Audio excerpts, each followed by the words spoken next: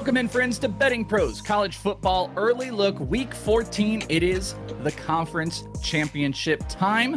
I am Chris Welsh, joined by Thor Nystrom. You can find Thor at ThorKU on the Twitters. And Thor, our last show, I got to come and pinch hit, at least you and I. You will be doing plenty as the bowl games come in. And as far as I know, at least for the early look of what we're doing, I very, very, very much enjoyed doing these with you for close to half of the season. But this is our last one together, my friend.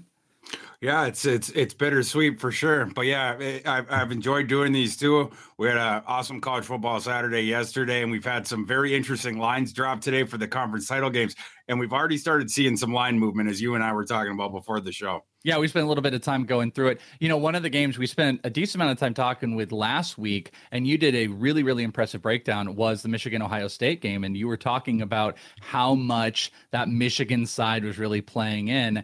And what a game for the 2 and 3, and Michigan pulls out the outright win. Thoughts just coming off of one of the biggest games of the year, one of the biggest rivalries in all of sports. I mean, just all the implications coming out of it from Michigan beating Ohio State. Well, from a selfish perspective, my impression was I had an enormous bet regret about it because, like we say, money. Yeah, like we talked about last week, I was all prepared to pick Michigan to win outright. Certainly take them with the points, obviously, and stuff like that. But then the Blake Corum thing, it just got the injury thing, and then Donovan Edwards, his backup, had missed the previous game, and so I just got two in my head about it, and I decided to stay away. But Ohio State, as we have been talking about now for a month, has just been begging to get beat by anybody, and Michigan didn't even need Blake Corum to absolutely annihilate them on their home field. Michigan ran the ball better, they passed the ball better, they defended the run better, they defended the pass better, they turned the ball over less, they had less penalties, they had more yards per pass, they had more yards per run. I mean, like across the board. They point to one area where Ohio State acquitted itself well in that game. So kudos to Michigan, and especially doing it without Blake Corum. Obviously had enormous playoff implications and had even perhaps bigger implications on the Heisman race, where CJ Stroud, coming into last week, he was still the favorite to win the award. By the time we got done yesterday with the action, Caleb Williams was something like minus 4,000. He is way beyond the prohibitive favorite at this time. The books are just telling us that Caleb Williams is going to win the Heisman, and crazy things would need to happen this weekend for that not to happen. So just a crazy game with all sorts of enormous implications going on with it. Do you remember like a switch like that, paying attention to the books for the Heisman race? Because I saw you tweeting about that. I mean, that was like a close thing. And then all of a sudden, bam, Caleb Williams just demolishes the odds across the board. Do you recall kind of a move like that in like the final week of the season pre-conference championship? Well, maybe if you took it over the week, by and large, but just in the several hours, no, I'd never seen anything like that, because Caleb Williams went from essentially even money to begin the day to win the Heisman. He was minus 3,000 by the time the Ohio State game got done. But the USC game, it hadn't even kicked off against Notre Dame. We were still a couple hours away from that kickoff, and his odds had just gotten really crazy. And it was a bizarre sort of proposition where you're thinking about it in real time, and it's like, well, if Notre Dame upsets USC and Caleb Williams doesn't play well, now the guys there's going to be guys behind there that are just going to, shove up the board or whatever. But if Caleb Williams and USC, if they hold serve in this game, the odds are going to get even crazier in Caleb Williams' favor. And that's obviously what ended up happening. But no, I'd never seen something like that, where a kid goes from plus 100 to win an award to minus 3,000 in the course of a couple hours when he has not yet taken the field.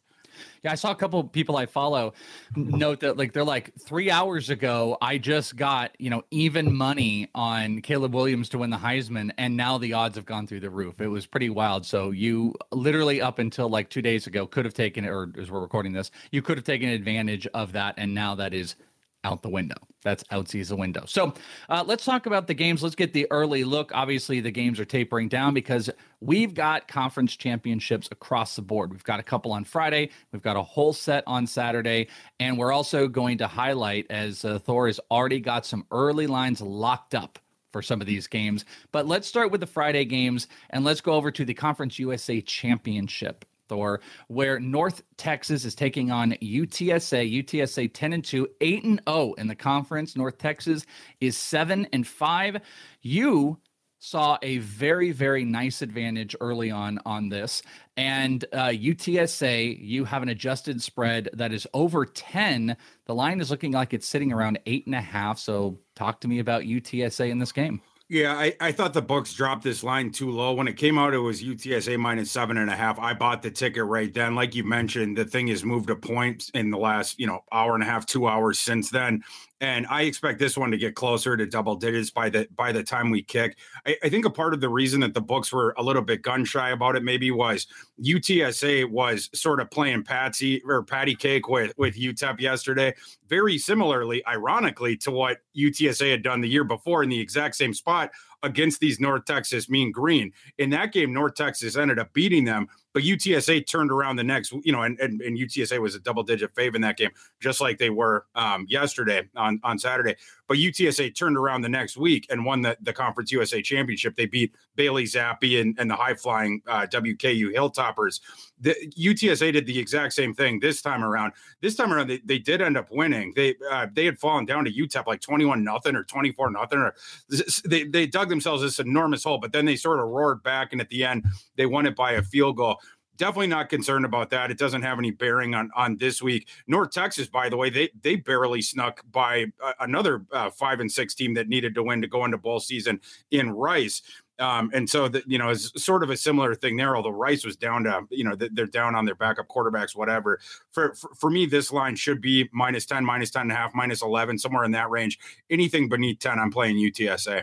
Okay, that was going to be my big question is like, if this thing moves to 9 or 9.5, you're still totally comfortable taking this line as the week moves on? The fire point is beneath 10 for sure on UTSA. Yep. Okay. And I love absolutely watching them anytime I can. So there you go. Thor's got his bet in. The 8-0 UTSA team is a play anything under 10, which you still got right now. Now, one of the biggest games of the entire run here is obviously we're just talking about the theoretical Heisman winner in Caleb Williams. USC and Utah are facing off in a Pac-12 championship game. USC is 11-1. They're 8-1 in the Pac-12. Utah's coming in 9-3, 7-2. In the Pac-12 is a big matchup. This will be the big highlighted game. And the early line is really interesting because when you spit out your stuff, you had pretty much a pick 'em. This line, though, is moving and sitting around 1.5. And I don't think it's actually moved as I've gone through this. Now, it looks like it's still sitting at 1.5. So even though it's a pick 'em, what do you think about USC versus Utah?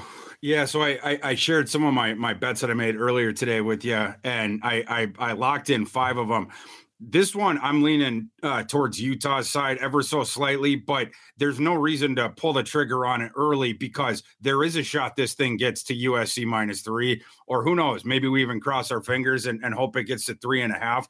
But where the line is right now, if you're interested in Utah, there's no reason betting it early in the week. Let's just wait for the market to push it over to the USC side. So I'm waiting on it. But like you said, I have the game as a pick 'em, and now the market's got a 1.5 at 2 for USC, and we'll see if it keeps going the other way. But as you mentioned, it's a fascinating rematch, right?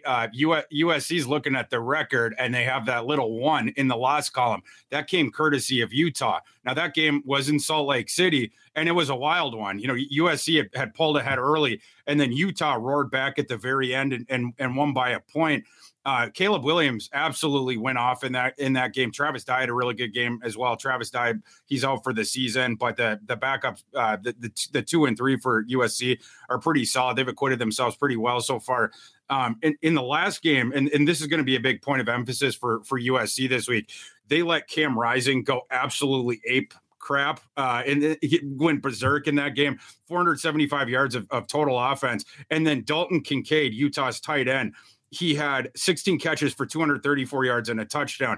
USC is going to have to address that. USC has had problems with tight ends all year, and Utah goes to the tight ends about as much as any offense in America. We saw it yesterday with USC against Michael Mayer. I was all over the Michael Mayer over props, and they got there pretty early. USC had given up 3 touchdown catches to Michael Ezeki. So I think Utah is going to try to do a pretty similar thing on offense.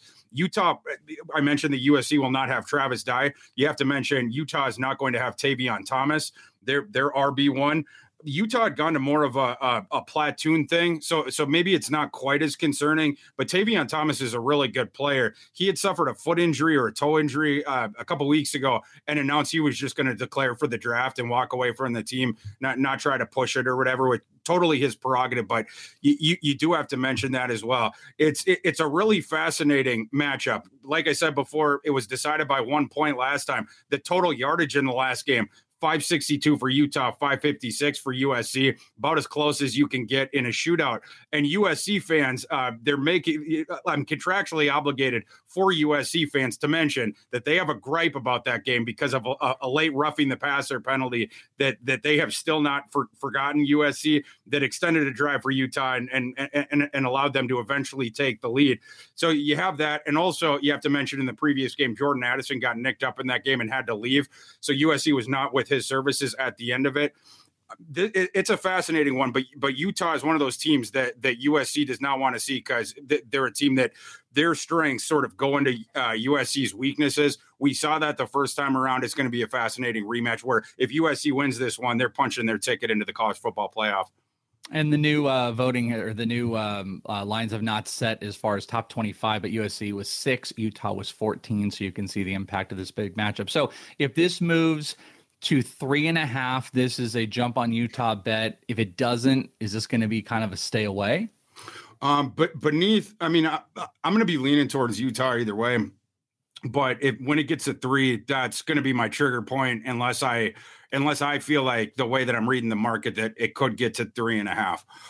Because obviously you're taking a risk at that point if you wait, because then it could toggle back to 2.5. You might not see a 3 again. So it'll just be dependent on the market read. But 3 is where the decision we have to start thinking real hard about that. And then 3.5 for sure would be, yeah, that's a no doubter. Well, with the conference championships, if you want to track all of your conference championship wagers in one place, check out Betting Pros Pick Tracker, bettingpros.com/pick-tracking. Syncs up your sports books. It'll tally which picks hit, which miss, and it'll give you live looks at what the public is doing in real time. Go get on the leaderboard and quickly become sharp by using the free advice we've got for you over at bettingpros.com/pick-tracking. Do it. One of my favorite teams to watch this year for everything they've done. I was telling you off air that I had a pretty party hectic Thanksgiving that took me down a couple notches, Thor. But usually I would get my bets in, but I was sleeping a little bit later and maybe recovering a little bit more. This was the number one team I wanted to bet on Saturday, and it's TCU. And TCU is going in to the Big 12 championship, facing off against Kansas State. This is another one of those, theoretical top 15 teams, as Kansas State was 12, TCU was 4. Early lines, I know you've got a bet on this right now. The early lines has got TCU as a 2.5 point favorite. All they do is win and cover. So what say you about TCU? Who are you locking in? I locked in TCU at that 2.5 number. I didn't want it to get up to 3. My adjusted line on this game is TCU minus 3.6. So I do think that there's line value beneath 3. Even at 3, I'd be okay with that. But getting the 2.5, that was the no doubt lock in point for me on Sunday here. I and we've seen this one before. It's another sort of fascinating rematch. October 22nd, Kansas State was up by 18 points on TCU. TCU ends up roaring back and winning that game. But it's another one where the opposing fan base is like, yeah, but we have to add some context here. Adrian Martinez had gone down in that game for Kansas State. Will Howard played really well in relief. And of course, we're going to see Will Howard here because Adrian Martinez is now injured again, whatever, not going to play. But in that game also, Will Howard got injured at the end of the third quarter. Kansas State had to bring in their third string quarterback and he only threw one pass. That pass was intercepted by TCU. So some of that stuff was obviously not great for Kansas State. Kansas State even entered that game sort of injury riddled because they had played this really rough and tumble game with Iowa State a week or two before that. And then Deuce Vaughn got, nicked up in that game. There was just a bunch of injury stuff going on their side, but it was another example of TCU sort of seizing the moment, being resilient. And then when they got that opportunity, it's like a race car driver going around the track and you finally see the crack of where you can get in. TCU has been accelerating through that crack every single time it opens. They did it in that game, and we've seen it over and over again. TCU ended up having 105 more yards of total offense than Kansas State in that game. But again, the injuries were a factor. And then as far as injuries now, TCU is a team that has been banged up in recent weeks, but they've gotten some good news. Kendre Miller, their stud running back, he came back in the last game against Iowa State. He had like 15 or 16 offensive touches and looked pretty good. So you can consider him 100%. Davis, the outside speed receiver for TCU, the speed merchant kid, he did come back last week after missing time. Played limited snaps, but he did have one catch for 14 yards. TCU obviously hoping that he'll be 100% this week. Quentin Johnston, who came into last week, that he is the stud on the TCU team, a potential top 10 overall draft pick. He came into last week with injury concerns. We thought he might be able to play against Iowa State. That was the indications that we gotten. He ended up not playing, which I found a little bit curious. Sonny Dykes, right after the game, though, addressed this, which is one of the things I like about Sonny Dykes. He tells you a little bit more than the Mike Gundys of the world and stuff like that about the player injuries. But Sonny Dykes basically said Quentin Johnston could have played. He was able to play today, but we figured if we didn't need him for this game, that we would just let him have the week and then get him even more healthy for the Big 12 title game. It sounded sort of like going back to Gundy, the scenario that he had with Spencer Sanders a couple weeks ago, where he actually needed to bring Spencer Sanders in to finish out that game and get a W. TCU was controlling the game against Iowa State right from the jump, so they didn't need to send in Quentin Johnson, but Quentin Johnson was dressed and ready to play. I would have to assume, based on all the context I had from last week and then Dykes' comments right after the game addressing this, that Quentin Johnson is going to be playing against Kansas State. What percentage is he going to be? I'm not sure, but Dykes clearly believes that he improved that percentage by not playing him last week. So we'll see on that, but they're getting back their sort of singular offensive talent. Nobody in America can cover that kid one-on-one just because of the physical gifts he has. So he's going to provide a little bit of a puzzle for Kansas State. But for me, any number beneath 3, I'm taking TCU on that. Over in the MAC championship, Ohio's hosting Toledo. Ohio 9-3 on the year, 7-1 in the MAC. Toledo is 7-5, 5-3 in the MAC, but Toledo is a 3.5 point favorite currently. You have a little bit of value on the adjusted line in favor of Ohio. So what say you on the MAC championship? Yeah, just a little bit. I have Toledo minus 2.9 points. So basically Toledo minus 3, and it's at 3.5 in the market right now. I'm fine with that. This is a game where this game would have been so much more fun to watch about a month ago when both the starting quarterbacks for both teams were healthy, because they're both studs, Curtis Rourke and Daquan Finn. I don't think, we're definitely not going to see Curtis Rourke because he's already been ruled out for the season on the Ohio side. I don't think we're going to see Daquan Finn either. Toledo tried to rush him back last week, and Daquan Finn looked absolutely awful. Like he should still be in the trainer's room or a hospital room or something. They had to yank him, not because he made the injury worse, but just because he was so ineffective on the field. Threw a couple interceptions and just couldn't do anything through the air. And then his mobility was compromised too. He was seen in a walking boat. Maybe even in the second half, but certainly after the game, it would be a surprise to me if Daquan Finn is able to turn around 7 days later and where they're going to have to feel better about his health status than they did last week, because they saw what happened last week when they tried to play him. It really set them behind the 8 ball in that game. So it looks like we're going to get the backup quarterbacks on both sides. So I figured we better talk about those kids. The one that I prefer is I think that there's less of a downgrade on the Ohio side than the Toledo side, because the Tucker Gleason kid, he's the backup for Toledo. He's not acquitted himself well when he has had to be in, which is the reason that Toledo rushed back Daquan Finn last week. But Tucker Gleason, when he came in for Finn, I mentioned how poorly Finn was playing last week. So they're like, okay, we can't play you anymore, Finn. We have to bring in Gleason. So they bring in Gleason. Gleason goes 13 of 38. Do that math in your head really quick. Not good. For 200 yards, 1 touchdown, and 1 interception. And he obviously does not have the legs that Finn does. Gleason went 1-1 in his 2 previous starts when he, for an injured Finn, 27-24 win over EMU, 42-35 loss to Bowling Green, but last week did not acquit himself very well. The kid for Ohio is a little bit more interesting. Their backup, his name is CJ Harris. He went 10 of 21 last week, 196 yards and a touchdown, but he added 65 rushing yards and 3 touchdowns. Basically, you can think of CJ Harris as an enormous downgrade from Curtis Rourke as a thrower, but CJ Harris is a better runner. Now, does that make up the value? No, but it makes a partial of the value. I just don't think he is as big of a downgrade as going from Finn to Gleason. And so maybe that, I should bake that a little bit more into the line. I'm not sure. We'll see as the statuses go on this week, if it's going to be Finn or if it's, if it's going to end up being Gleason. But if Finn is not playing this game and it is Gleason, I just don't think that I could trust Toledo with a bet. Now, I think this was from our conversations beforehand. I feel like this was one of your favorites of the week because there's a lot of value.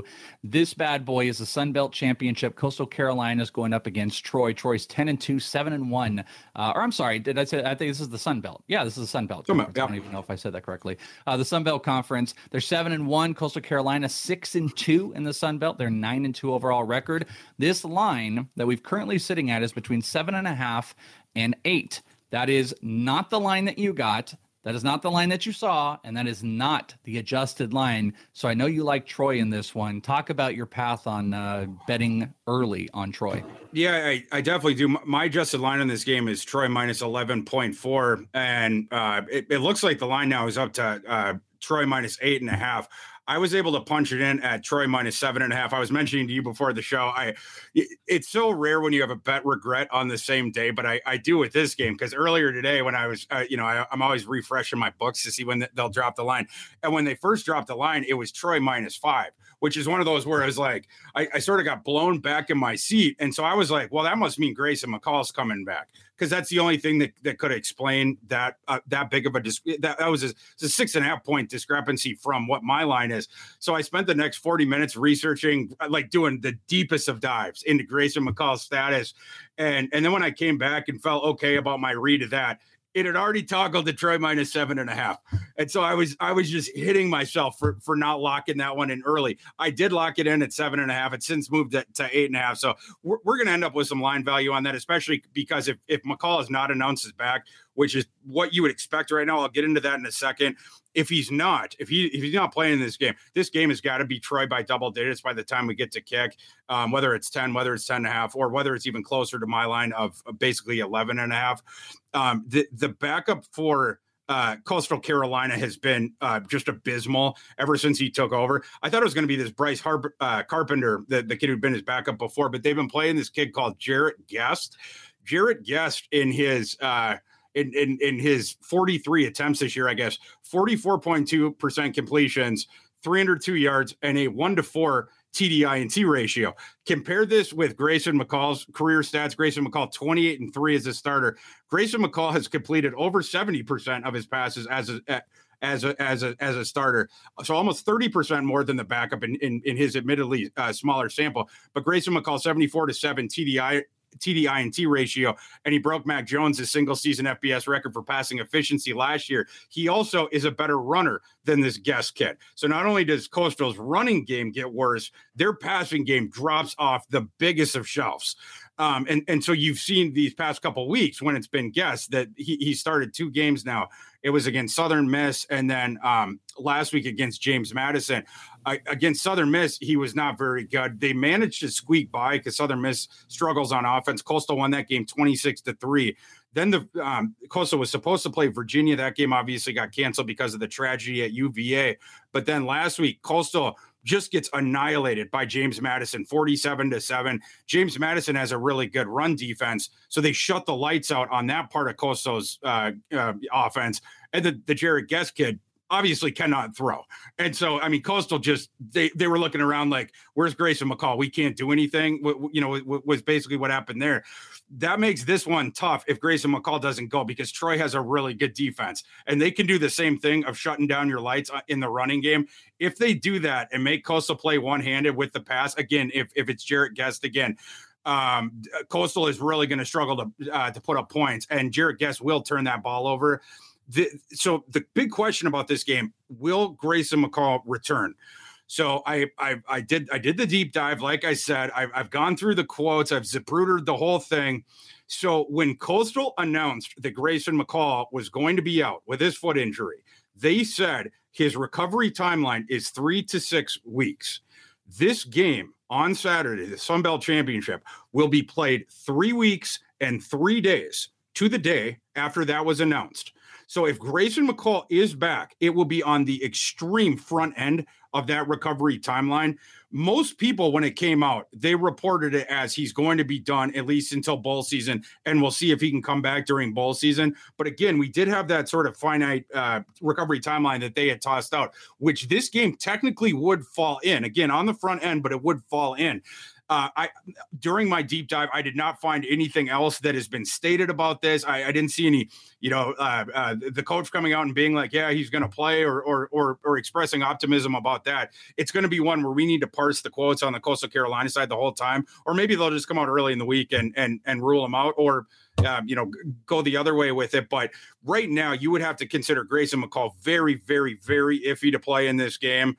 Definitely less than 50%. We'll see. Again, we'll amend that as we go on through the week based on the quotes and the information that we're getting. But I had to bet this game as though there's, a 75% chance or better that it's going to be Guest. And if it's McCall, that would mean, again, he's on the front end of that recovery timeline from a foot injury. So then in your head, you're sort of modulating, okay, you got to take away Grayson McCall's rushing utility now, because if he's on the very front end of it, he's not going to be testing that foot any more than he has to. Probably going to be staying in the pocket, sort of like Bo Nix a couple of weeks ago when he'd been running so much, but then they play, Utah or whoever they played a couple of weeks ago, and he ended up being able to play, but he didn't run at all in that game. I don't even know if he had one. He definitely did not have a designed rushing attempt, but I also don't think he scrambled at all. That's what I think you would get if Grayson McCall is playing in this game. And then you would have to wonder, too, about the driving of the throws. That was another thing that we saw with Nix a couple of weeks ago. There was at least one interception, the interception at the very end of the game. He tried to throw it across the field on a pass that he probably would have hit if he was healthy, but he couldn't get the oomph into it like usual. And by the time the ball finally got there, not nearly as quick as it would have been, the Utah guy, it had been telegraphed and it was on its way, and he was able to undercut it and intercept it. So whether we get Grayson McCall at 80% or 85% or less, or whether what it seems like more likely it's going to be Guest, I think there's value on Troy with this number being in the single digits still. And again, if Grayson McCall's ruled out, this thing's shooting Troy minus 10 or above really, really quickly. How about the SEC Championship, which is your midday game over on CBS? It's the biggest line currently that we are seeing as we're recording this, looking like 16.5 coming into last week. This would have been a number 1, number 5 matchup. That's big dog stuff. 12-0, obviously Georgia is undefeated in the SEC, of course. LSU 6-2 in the SEC with a 9-3 record. And this is one of the 5 that you're jumping on, Thor. You have a bet already preset on Sunday with this Georgia team. With Georgia, yeah. With that line being under 17, I expect the line to be 17 or probably a little bit above by kickoff. I think the fair line on that is Georgia minus 17.5. My adjusted line is Georgia minus 17.2. So, I mean, that's in part informing it, but I just feel like that would be the objectively fair line. So for, when it opens and it's beneath that, I'm pulling that, I want that ticket. So I bought it on Georgia minus 16.5. And again, I do expect it to go up. So if you're interested in Georgia and you see it beneath 17, whenever you hear this, that's where I would, I would buy that ticket. I'm happy in this game. Walsh, we were talking about the past couple, and we had to do the quarterback injuries and all this sort of stuff. We don't have as many injury concerns in this one. And the big dogs. Yeah, and we definitely don't have any quarterback injuries in this one. We also do not have the context of a previous game played this year because these teams have not yet played. So it's going to be interesting watching these two teams feel each other out and stuff like that. Last week for both of them, it was sort of like Ohio State and Michigan the week before they played, so 2 weeks ago or whatever, when they both had the overlook, and they both absolutely overlooked the Illinois and Michigan's case and Maryland and Ohio State's case. And they both almost got beaten by doing it. But LSU, they actually got beat by Texas A&M. Now, A&M had Devin Achane back, so you have to give that for him. But LSU was very clearly overlooking that. And then A&M got the supercharger of getting their best player back. And so A&M just raced by them. And then Georgia, they clearly had overlooked too. Georgia Tech was only down 10-7 at halftime. Georgia Tech, their quarterback was that Zach Gibson kid that we've been making fun of all season because he ran out of bounds on the Hail Mary attempt. And he was the guy who was keeping Georgia Tech close. Now, Georgia Tech did end up pulling away. They scored 37 consecutive points after they fell down early. They ended up winning 37-14, but didn't even come close to covering in that game.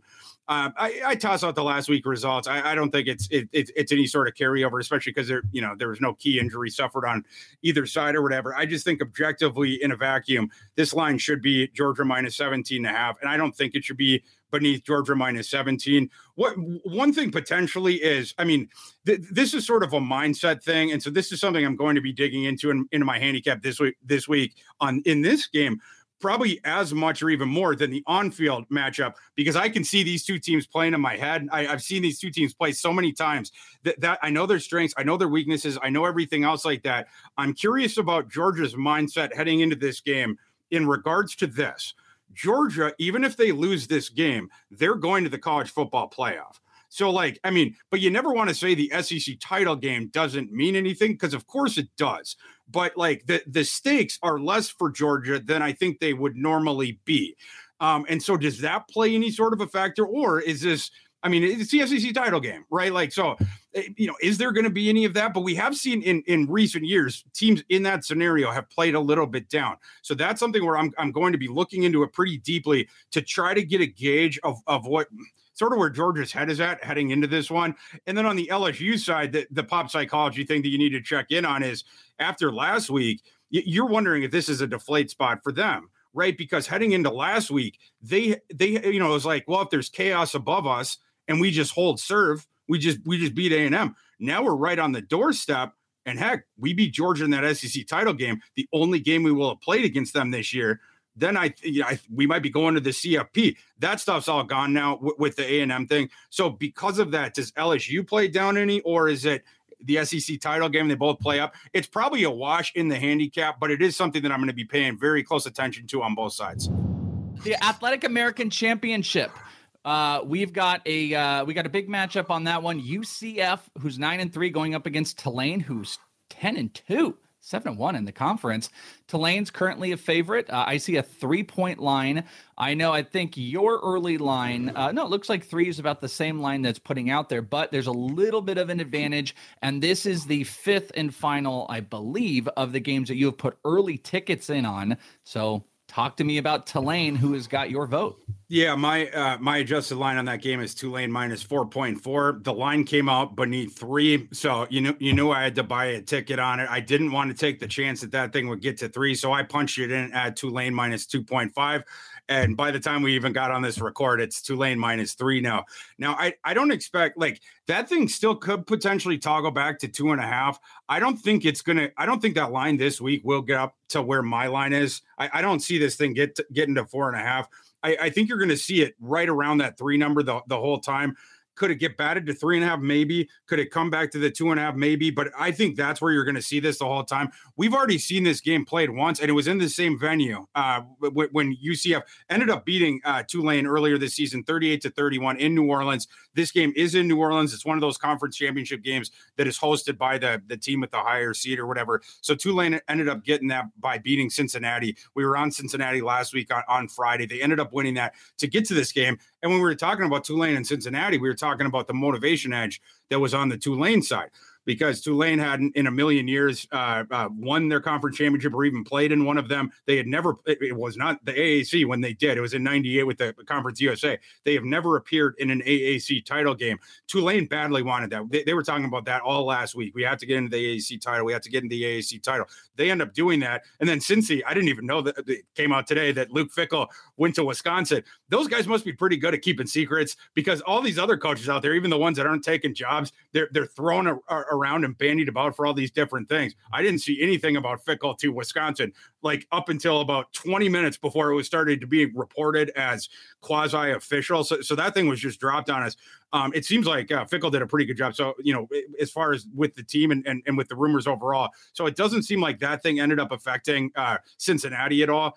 Tulane just was the better team. You know, if you watch that game, going back to the earlier season matchup, like I said, UCF won that game 38-31 in New Orleans.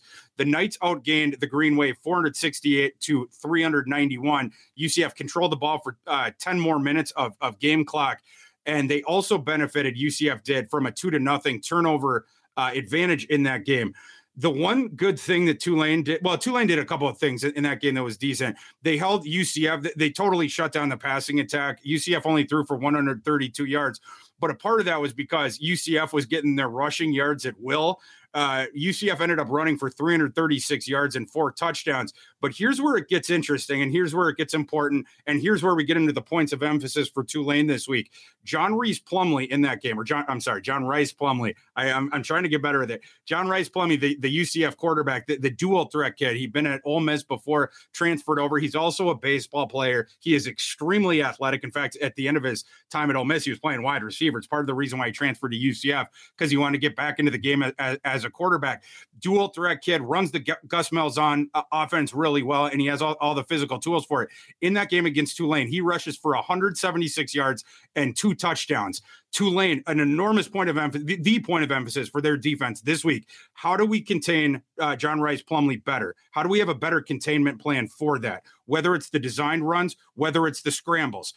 Tulane figured out how to take away their passing attack the last time, which isn't that hard because John Rhys Plumlee, the accuracy and the placement as a thrower are the knocks on his game. But obviously the good runner and Malzahn team are always good at running. They have a deep running back stable as well. But they had the most problems with Rhys Plumlee.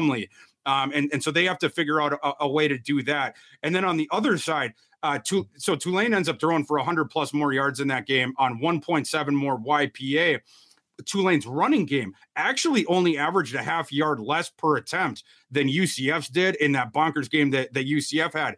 But Tulane ran the ball exactly half as many times. It was 54 for UCF, 27 for Tulane, in part because of the turnovers by Tulane, in part because in the conversion opportunities, they didn't do as well. So UCF got the more opportunities. And then Tulane's defense, in part because of Rhys Plumlee, what he was doing, they just could not keep them off a schedule and not force them to punt. So UCF ends up holding the ball for so much longer, et cetera.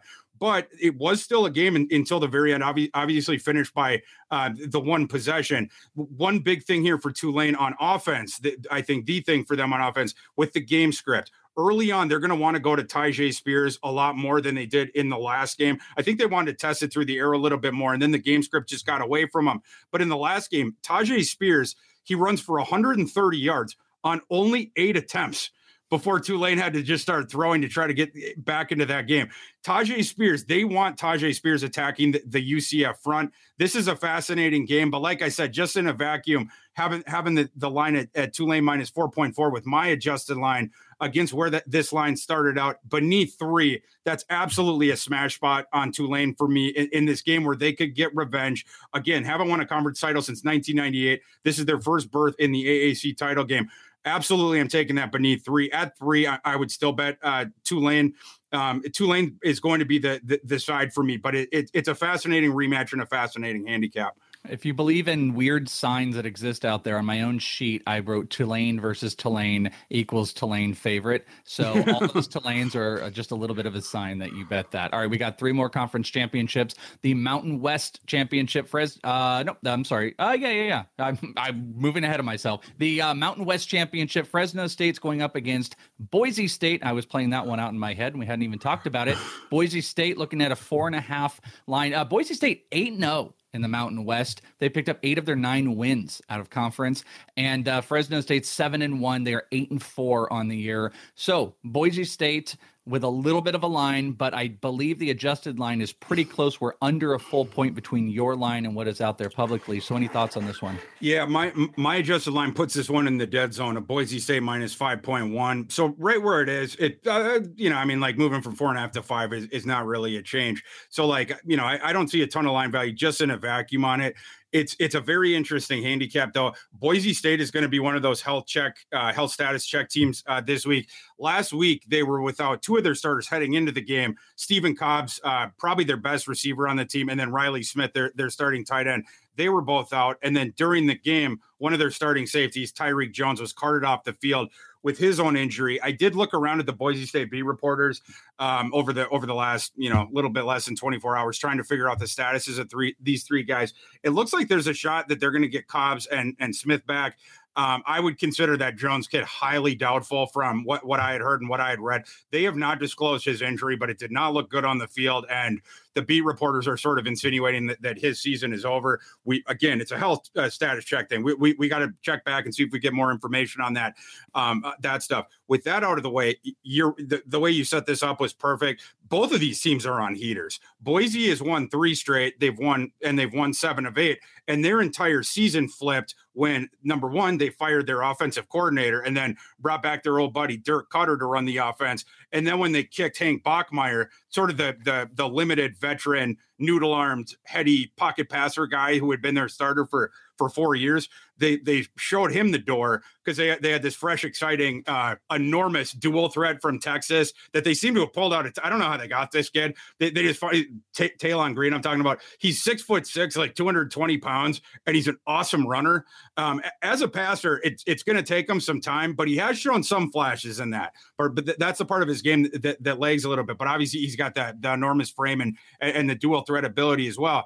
Ever since they put Taylon Green in and they went with Cutter as the offensive coordinator, their arrow is just shot up and they become more like the Boise teams from our past. So like you can basically toss out the first part of Boise's schedule when Bachmeier was the quarterback, because there's a couple games in there where literally they could not win because of the way that Bachmeier played. Specifically talking about the Oregon State game where I think Bachmeier turned the ball over 3 or 4 times, like in their first 5 or 6 possessions. And by the time they finally pulled the plug on him in that game, they literally just could not come back in it. But ever since Taylon Green took over, it has been a totally different story there. So that's the team that you want to handicap. And then on the Fresno State side, there's also contextual things to know about the quarterback situation. Fresno State is on a 7-game winning streak coming into this game. They started 1-4, and then they rip out the 7 wins.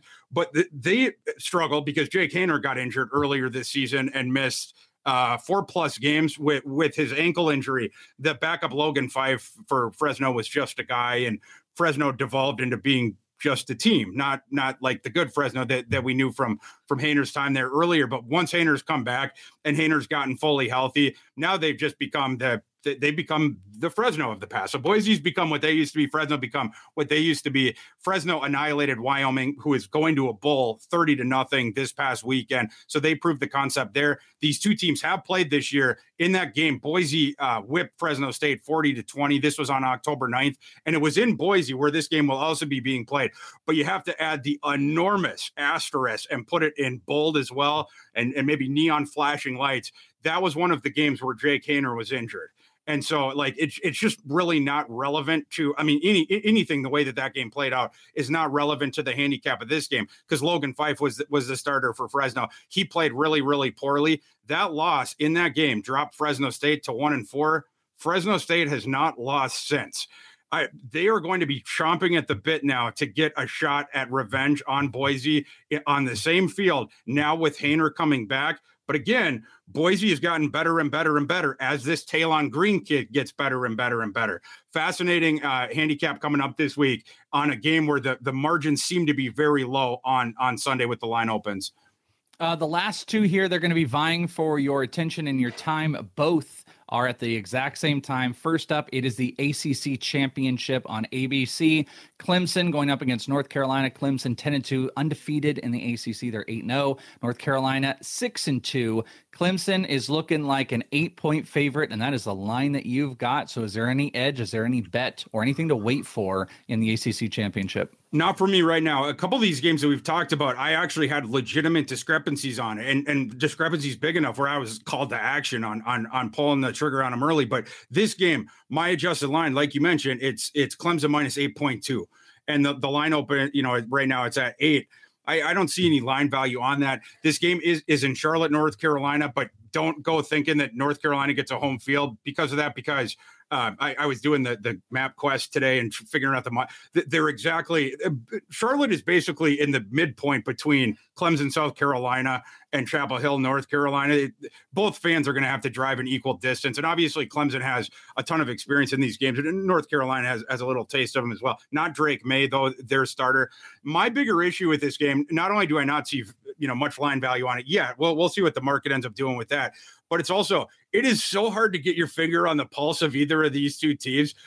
I don't trust either of them as far as I can throw them, and it's very hard for me to predict their performances. North Carolina, like they were this extremely flawed team, they have the awful defense and they have a really strong, powerful offense. Drake May, their quarterback, he is a true freshman, but he is going to be the first pick in whatever draft class he comes out. Kid's just an absolute stud. He's either, like, at this point, he might have dropped. I'm going to have to check the updated PFF grades, but I would be stunned if he has dropped out of the top 5 overall PFF graded quarterbacks this year. He's been in the top 3 all season long.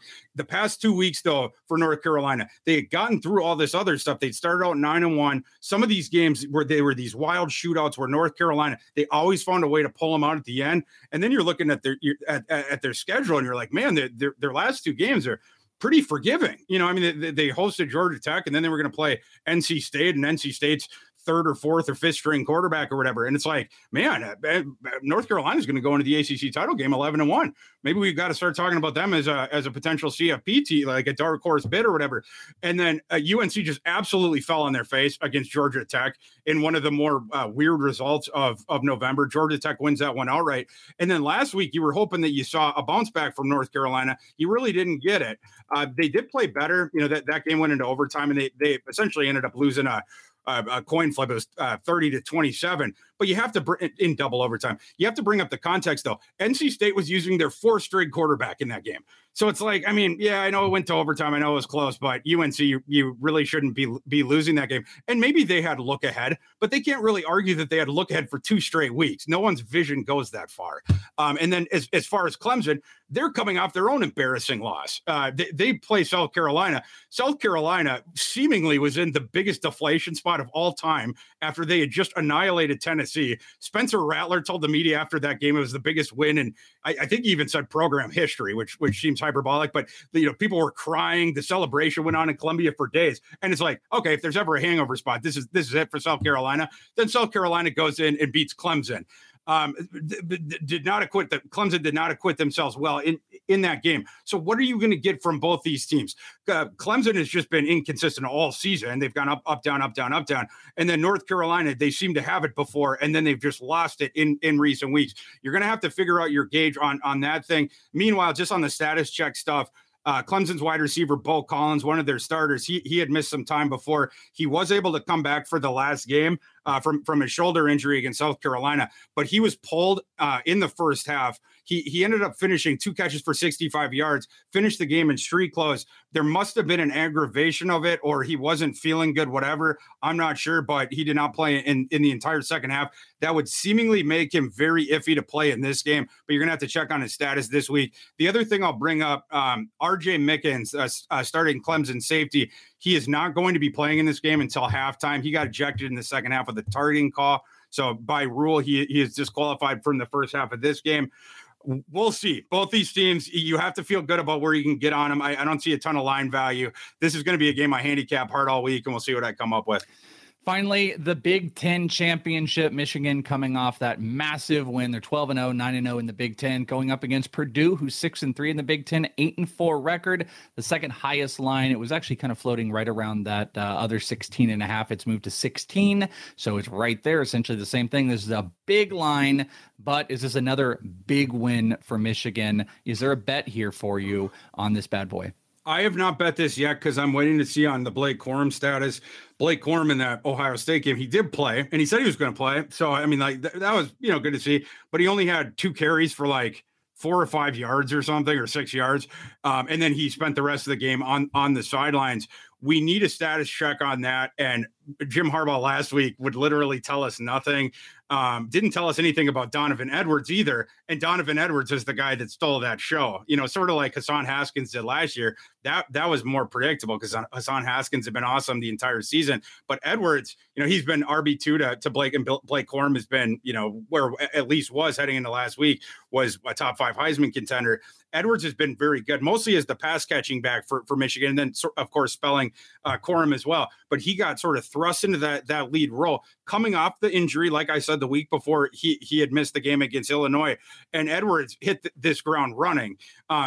Edwards had a thumb injury where he had to wrap the hand up. I was wondering heading into that game, is that going to affect him, in his utility as the receiving back, or ball security or anything like that, or can they give him the usage that they would want to if Corum can't handle his regular usage or whatever. But Edwards looked awesome. He ran for over 200 yards.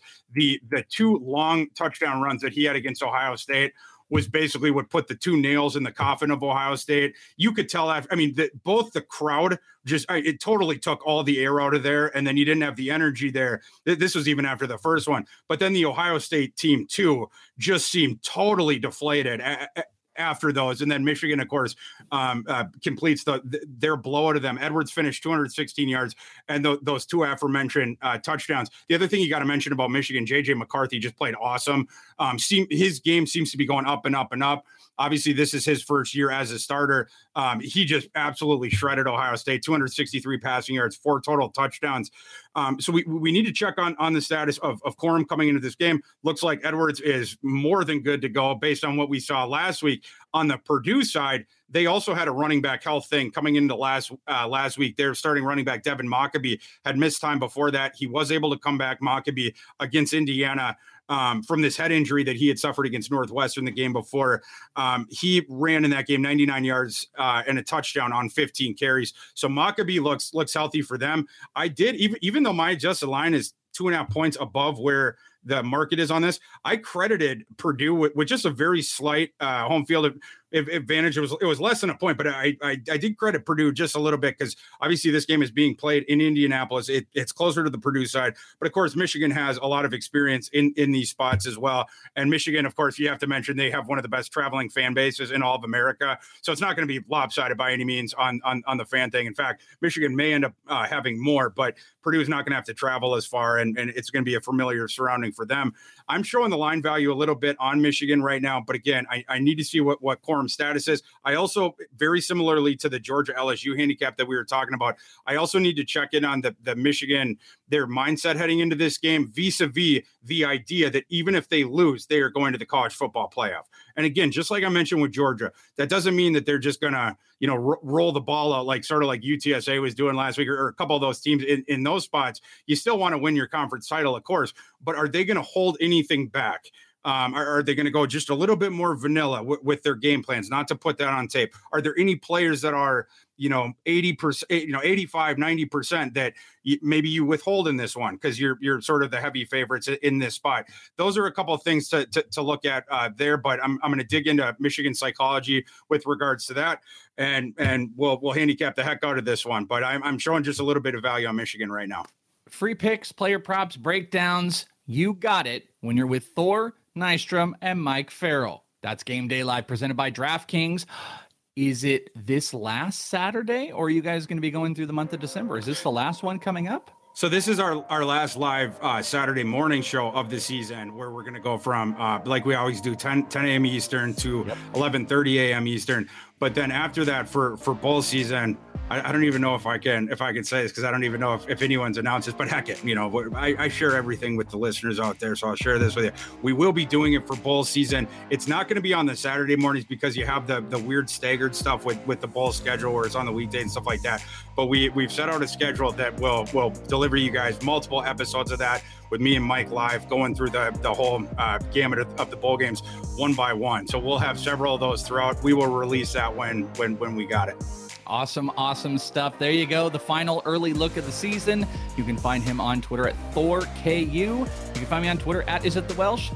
And Thor and everybody, thank you so much for letting me come in, talk some college football, getting some betting action in. This show has been invaluable, and I hope you guys have enjoyed it. Make sure that you subscribe to the Betting Pros channel so you're notified of all the stuff that is going on over here. And make sure you lock in on Saturday for the final one with Thor and Mike. For Thor, I am Welsh.